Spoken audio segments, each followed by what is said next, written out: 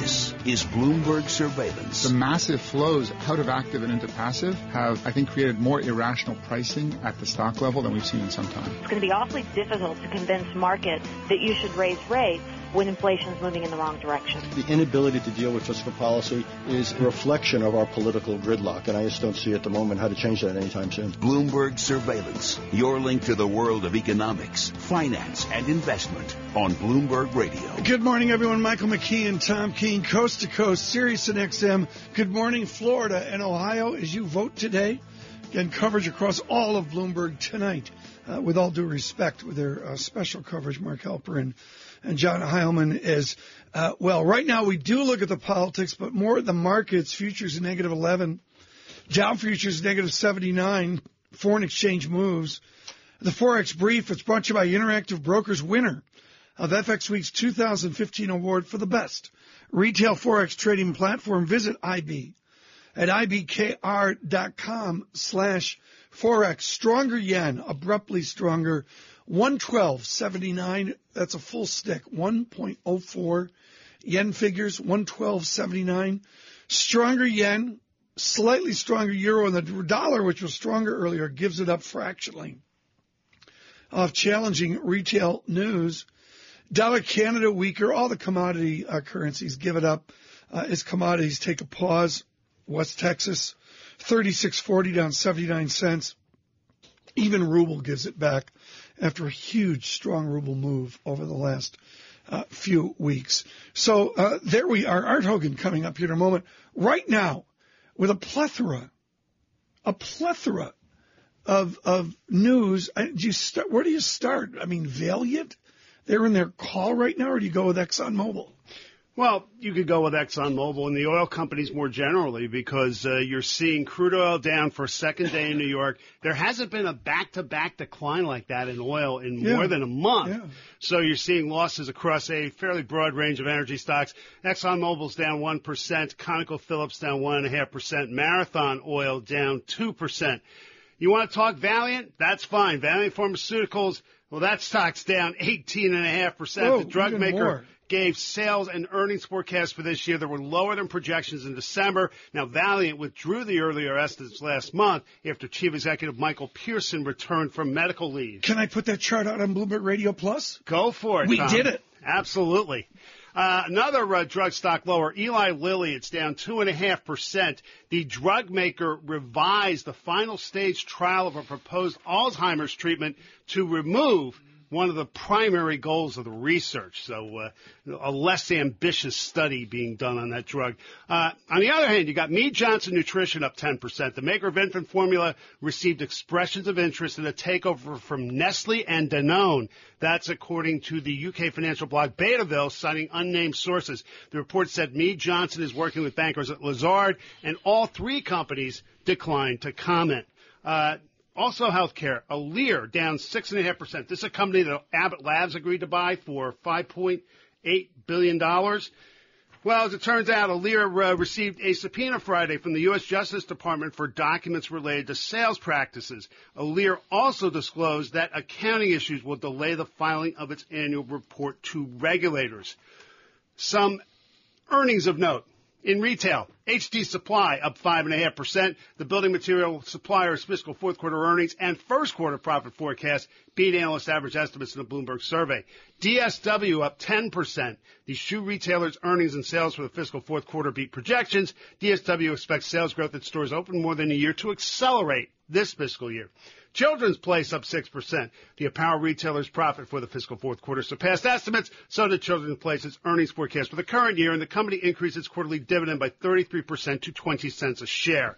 Got to mention Celator. One more. CPXX is the ticker. The stock has risen more than fivefold in today's trading. I mean, the company was valued at less than $100 million before today. It's all about a proposed leukemia treatment called Vyxeos that had favorable results in a final stage trial. Company expects to file for U.S. approval of this drug later in the year. Very good. David Wilson, thank you so much. Art Hogan joins us with Wunderlich. He has done this for years, and I like, Art, how you say we swing from data light to data overload. What does the data tell you of the equity markets right now? Well, I can tell you, Tom, and it's interesting. Last week we probably had the latest week of the year so far in terms of data, and the only key input we got was the ECB, and they actually outperformed. And the only other piece of data that we looked at, or the only catalyst that we looked at, was energy, and unfortunately we remain pretty correlated to what energy is doing for good, bad, or indifferent. So as we head into this week, the calendar is very full, and I think that's important. It's interesting. It'll take a back seat for a bit, like the PPI and the retail sales seem to be today, as we anticipate what the Fed has to say to us, and they've got a tricky job in front of them tomorrow to deliver a message that sounds a bit better than the last time we heard from them in January, but not so much that we think there's an imminent hike and probably not one until June. Is the Fed that much of a driver at this point for the equity markets, given everything else that's going on? Well, I think it is. I think that Mike, the job that they've got in front of them is to work down some of the news that was delivered, in their last statement. So, balance of risk was removed in January. That hasn't been out of there in the entire cycle. That probably comes back in tomorrow.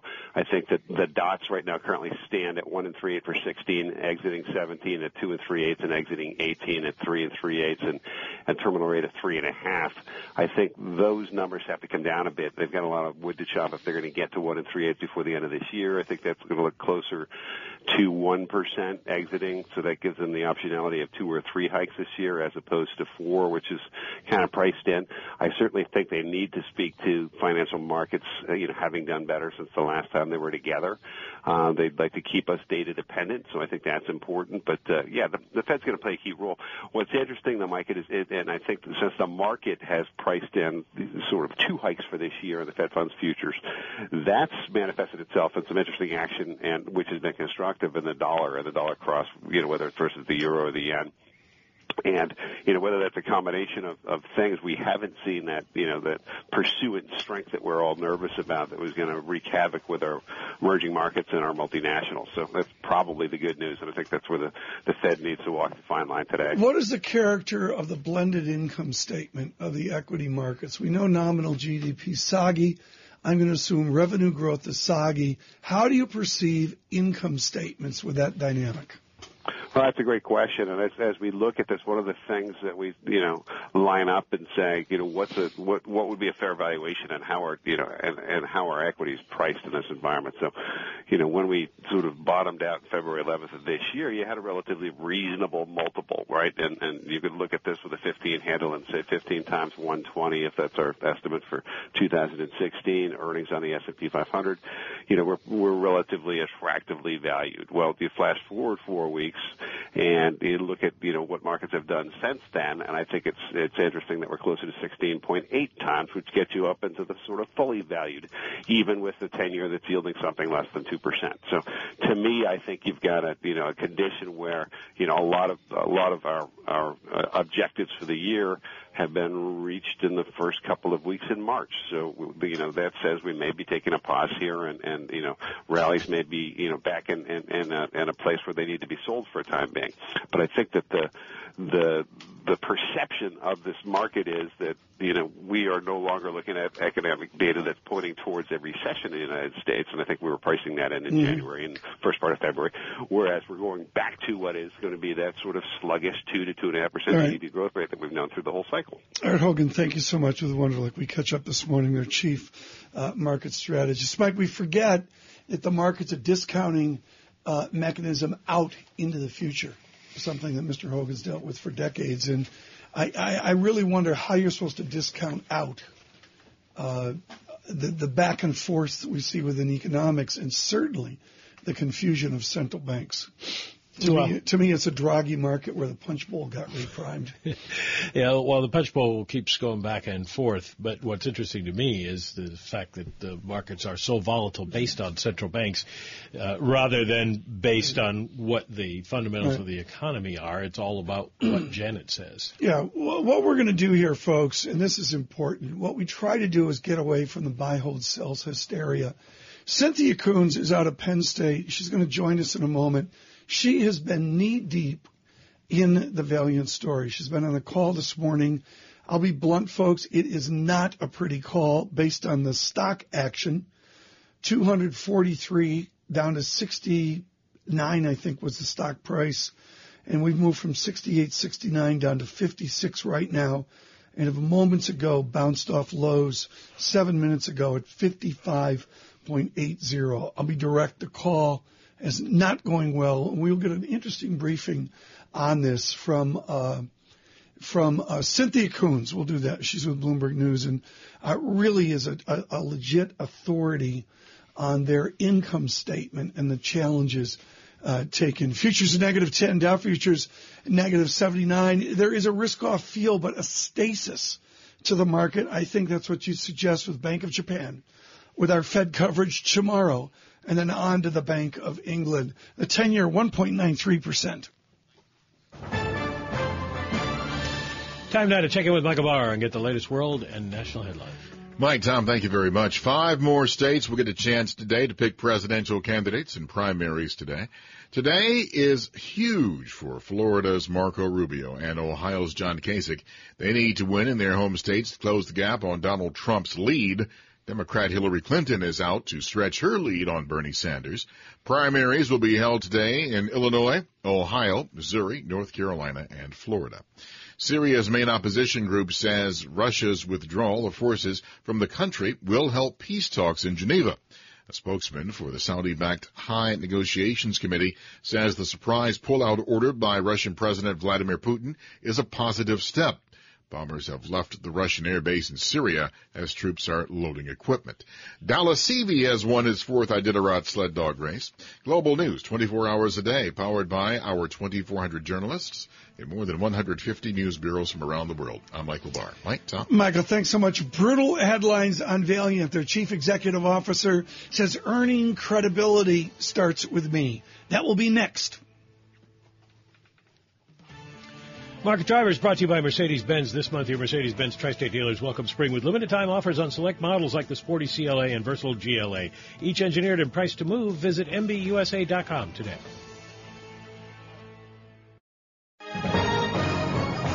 Global business news 24 hours a day at Bloomberg.com, the Radio Plus mobile app, and on your radio. This is a Bloomberg Business Flash.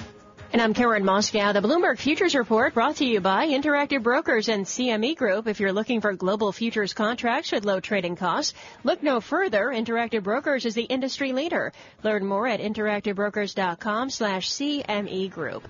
U.S. stock index futures lower this morning, with stocks still near their highest levels of the year as investors consider the capacity of central banks to boost global growth. We check the markets every 15 minutes throughout the trading day on Bloomberg.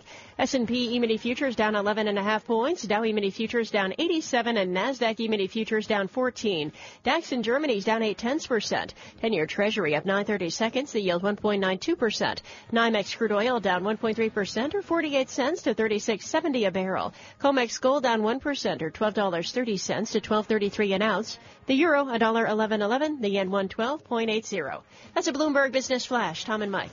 Karen, thanks so much. It is a house of cards. We've avoided the hype and the hysteria about Valeant, but unfortunately this morning it's nothing but an implosion. The stock is down 19.5%. The call has just occurred. Joining us now, Cynthia Koons, who has followed this soap opera for Bloomberg News. She has her training from Penn State, where she was really a major grizzled reporter for the Daily Collegian, and she joins us right now. Cynthia, what did you learn in the call about the immediate desperation of Valeant? Well, I think what was most interesting about the call was how much they had to focus on debt and what they talked exactly. about. And this was something totally different. They've always said we're in compliance with our covenants, and they've moved on. It hasn't been a call where, in this instance, they talked about debt probably 30% of the time, and right. They came back to it. And one of the main issues is they talked about they're going to pay down more than $1.7 billion of debt. In December, they had said they were going to pay down more than $2.25 billion. So they've reduced their expectations. Okay, but the basic idea is there's a trip point on equity price where debt becomes immediate. Are they anywhere near at $56 a share, the sell side's trip point, where the equity debt blend doesn't mix?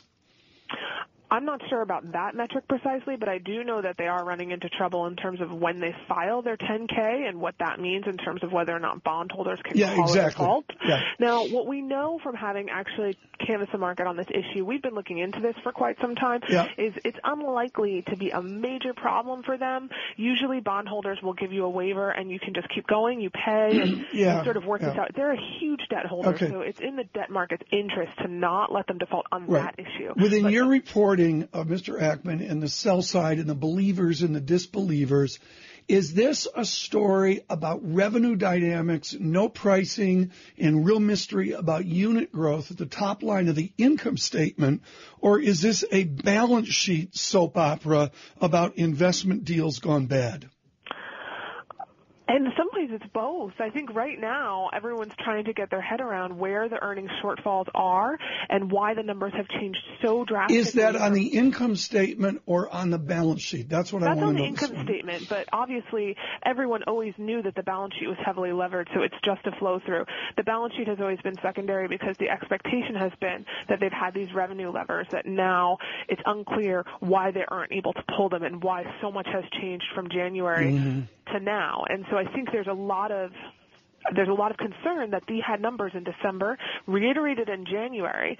Mike was gone. It was only 2 months, and he's come back and changed these numbers dramatically. Now, a lot has happened since he's been gone, but I think the magnitude of what they're doing here with the numbers has just really shocked investors and analysts, and it's just much worse than anyone had expected. Mike, 3 years out, $14 billion to $21 billion on debt. It seems to be shocking to a lot of these analysts because Mike Pearson had some private calls with them, some of them, just a week or so ago. A new low right now, by the way. And now they have gotten a completely different story. What's up with that? Yeah, you can hear the incredulity in their voices. It sounds like when analysts get on, they're almost saying, hey, wait a minute. Some of them, their questions and the way they're phrasing them, and what are you going to do about your credibility now, and what happened with Xifaxan, and we thought those sales were going through Walgreens, and Xifaxan is actually their biggest drug at the moment. It's a GI drug that they acquired through Salix last year, and so there's a lot of questions in terms of, hey, wait, what you've been telling us up to now, it just doesn't feel like it's stacking up. So you can just feel the tone, and I think we'll see it, and we probably will see that and reflected in their notes and perhaps their price targets. I mean, some analysts still have $200 price targets on this stock. Yeah, good luck with that.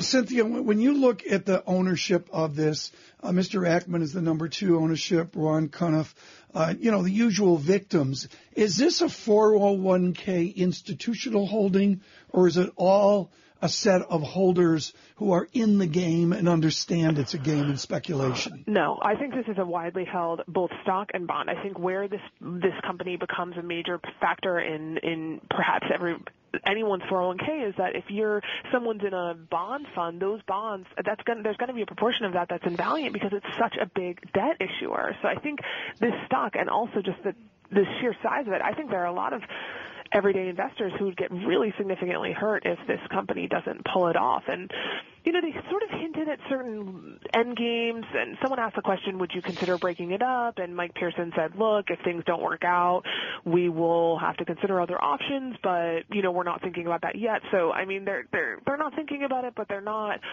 avoiding it or dismissing it out of hand as though they're not looking at the future as a potential breakup scenario, but that does still feel like a ways off in terms of what they're talking about today.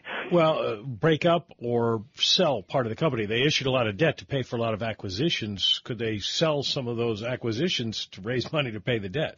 Sure. They're already flagging that. They said they're in talks to divest some non-core assets. They wouldn't really give enough clarity for us to know what exactly those assets are. Perhaps as the call's still going on, so perhaps there'll be more detail on that. But that's the real question, what do they sell? Cynthia, good luck with this. I love the headline, Valeant taking Walgreens cost of goods sold through the SG&A line. There's a cardinal rule in CFA investment. When you get to headlines like that, you're in trouble. Who are their auditors? Are they telling these guys what to do? PwC, I believe, is their auditors, but these numbers are not audited right now. That's the other big question mark, is they're releasing unaudited numbers for the sake of giving the market an update, because it has been a while and the market wants it. But then if you read the risk factors in the release, they say, look, these are unaudited numbers. They could be subject to change. So right. We got to get you off the radio, Cynthia, because the stock's down 2 points since you opened your mouth. That's a bad thing. Cynthia Koons, thank you so much. Greatly appreciate it. Really appreciate her coming off the call. She is with Bloomberg News with just terrific service studying this soap opera called Valeant. We need to get the markets open. Bloomberg Surveillance. We're counting it out of the opening bell, brought to you by the Jeep Grand Cherokee, the most awarded SUV ever. The Grand Cherokee continues to raise the bar with its luxurious interior and legendary 4x4 capability. Drive one at your local Jeep dealer today.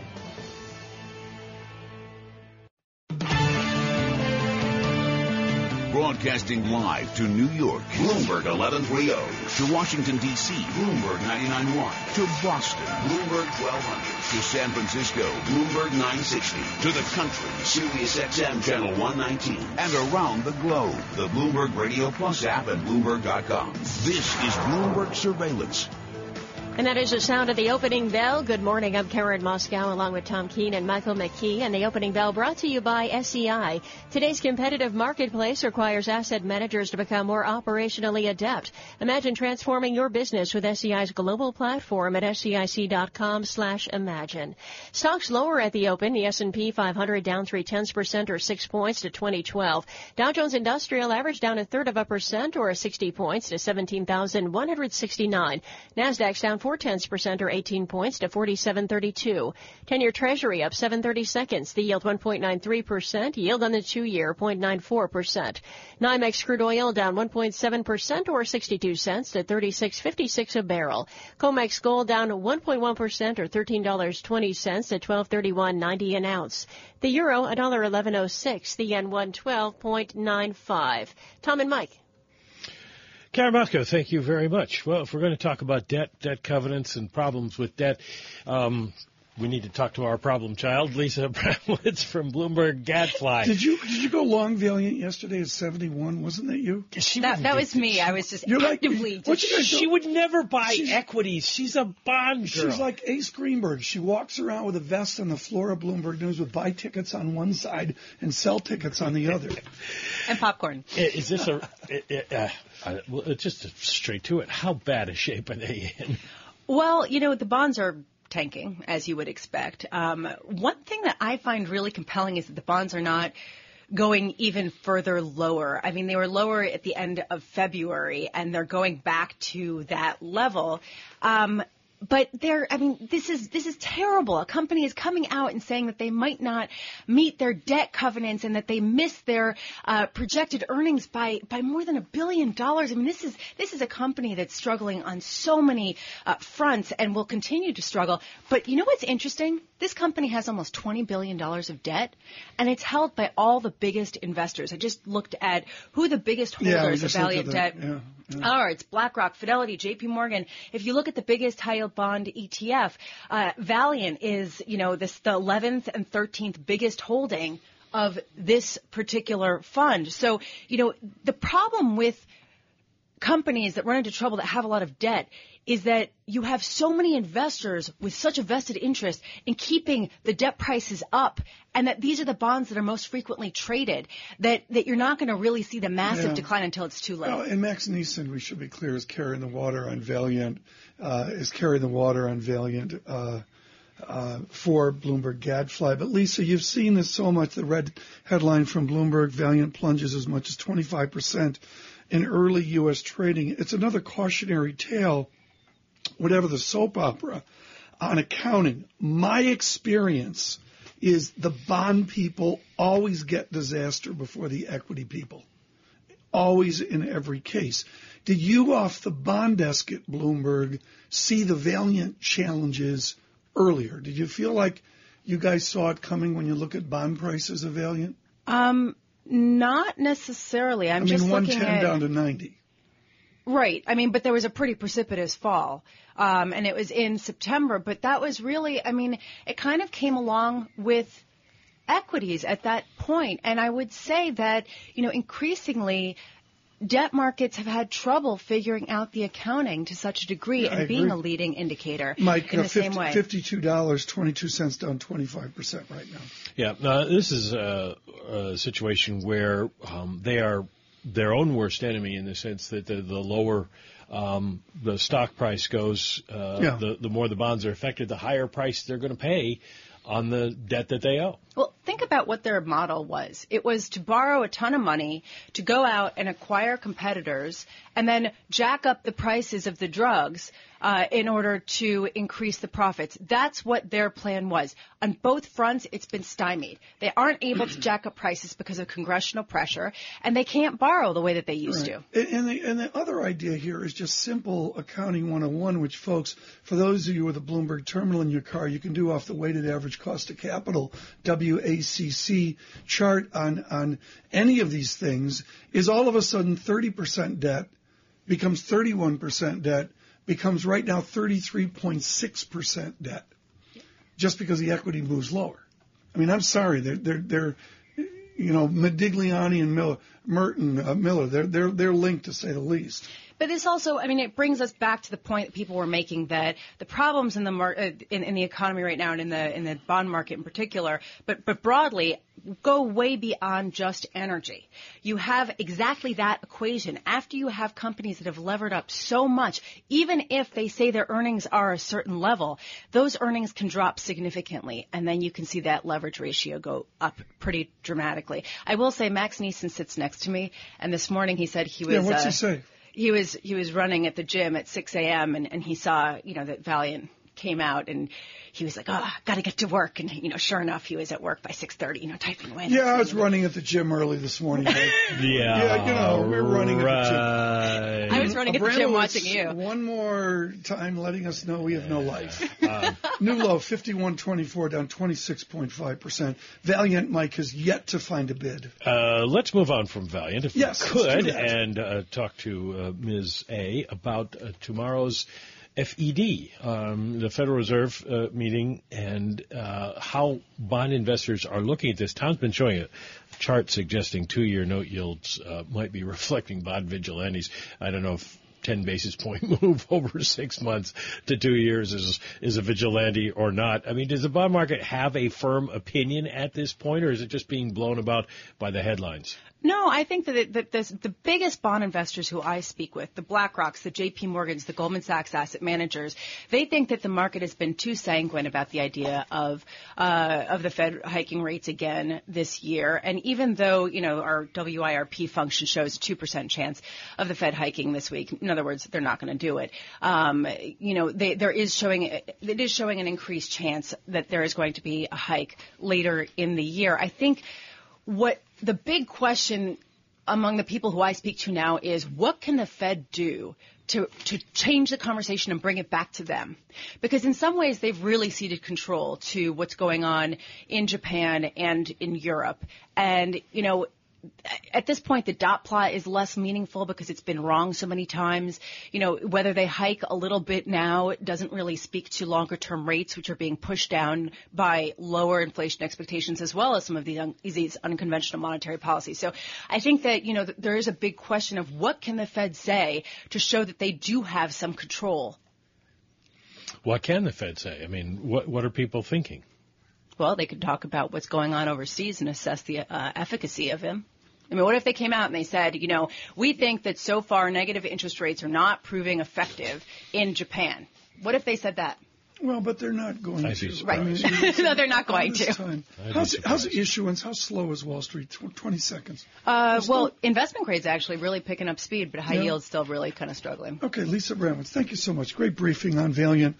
Spur of the moment, and, of course, her expertise on negative rates. Can't say enough about Bloomberg Gadfly. Somehow, if she can drag Mr. Neeson out of the gym, possibly he could find a little bit of time to write something intelligent on Valeant this morning, and we'll drag his sorry worked-out butt onto the show tomorrow, Fed Day, to talk to us about Valeant. We do not have a 49 print on Valeant, but I'm not going to kid you.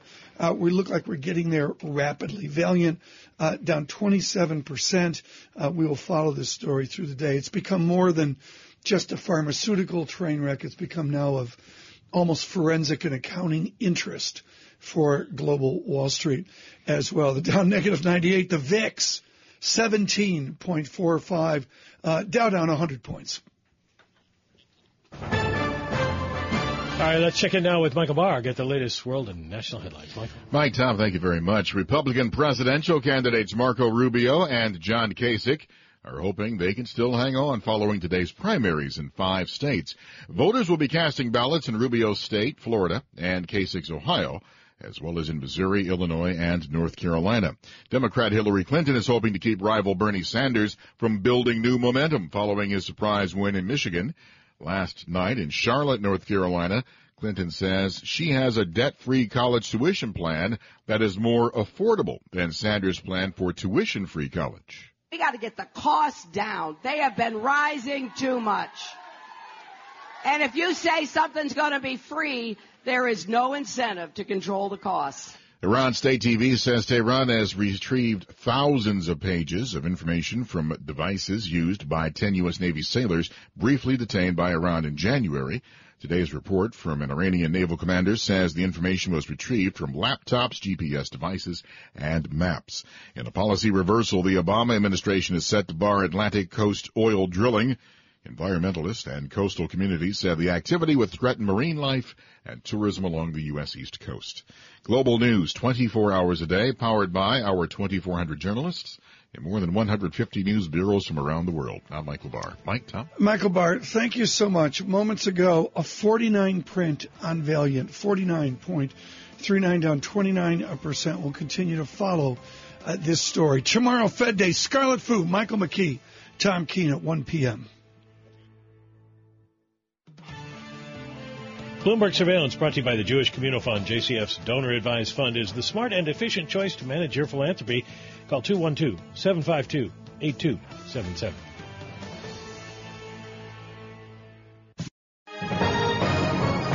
Global business news 24 hours a day at Bloomberg.com, the Radio Plus mobile app, and on your radio. This is a Bloomberg Business Flash. And I'm Karen Moscow. Stocks are lower with the S&P 500 index slipping for a second day as investors consider the capacity of central banks to boost global growth. We check the markets every 15 minutes throughout the trading day on Bloomberg. S&P 500 down 0.5% or 9 points to 2010. The Dow Jones Industrial Average down 0.4% or 61 points to 17,167. And the NASDAQ is down 0.4% or 20 points to 47.29. 10-year Treasury of 5/30 seconds. The yield 1.93%. Yield on the 2-year 0.95%.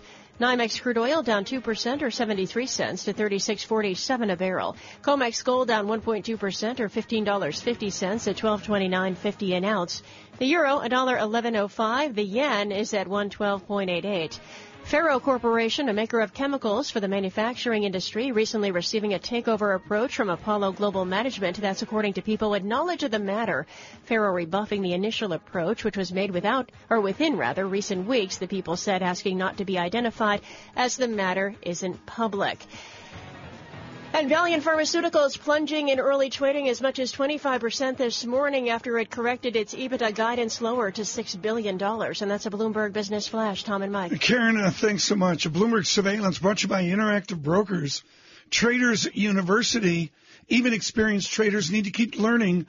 Traders University will get you up to speed quickly with short videos, webinars, courses, and more. Visit ibkrb.com/stay ahead. And Valeant continues to not find a bid. Mike down 29% right now. We have a 48 handle.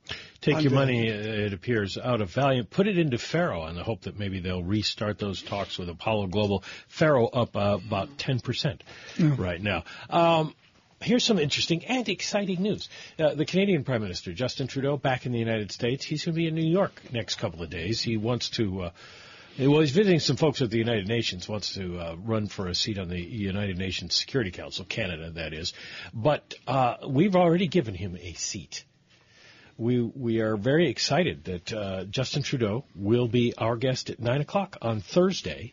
Bloomberg Surveillance, Bloomberg Go on television. John Micklethwaite will interview the new Prime Minister of Canada. Good. So you will not want to miss that on Thursday. David Blanchflower joining us now from Dartmouth on austerity. Is there still austerity out there, Danny? Certainly is, I'm afraid. And in the UK, we've heard talk that the UK Chancellor tomorrow is going to impose a big new round of austerity as the economy slows. Well, they've got a... Makes no sense. Makes no sense to me. They've got a pledge to balance the budget by, 2020. So he's going to have to do something in order to meet the pledge. He certainly has a pledge to do it, which no economist, as far as I can tell in the world, thinks is a good idea. But he has a problem in the sense that there is a Brexit vote that's coming, so he has to balance that, trying to make people feel good about where they are now, against the rather foolish pledge that he made to balance the budget. And the big problem he's had is that the forecast he made in November looked far too optimistic. They had a set of scenarios, and I argued at the time their worst-case scenario was my best-case scenario.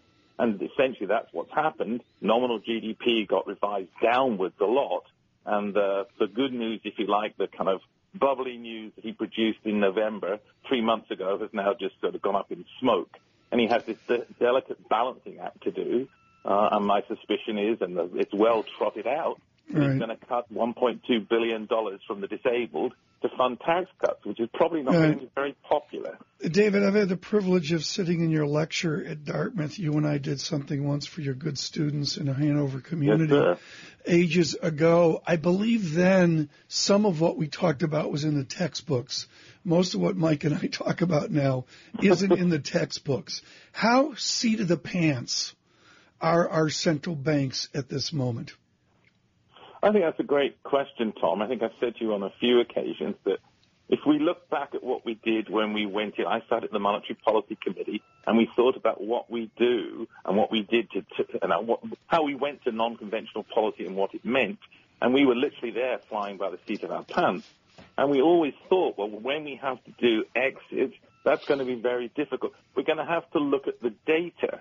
And that's really a problem. And people say things like they have a plan, the Fed has a plan, the MPC has a plan. Well, the plan is to follow the data. And I have a sneaking feeling that right now looks a lot like the turning points in 2008.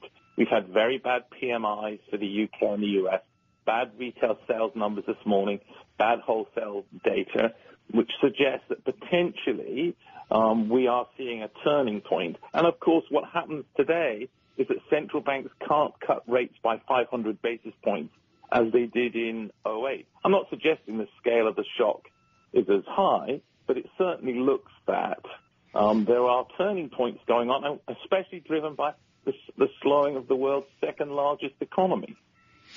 To fold what you were talking about with the UK government into the political campaign here, pretty much any economist will tell you that it is not the case that countries have to balance their budget in the same way that families do.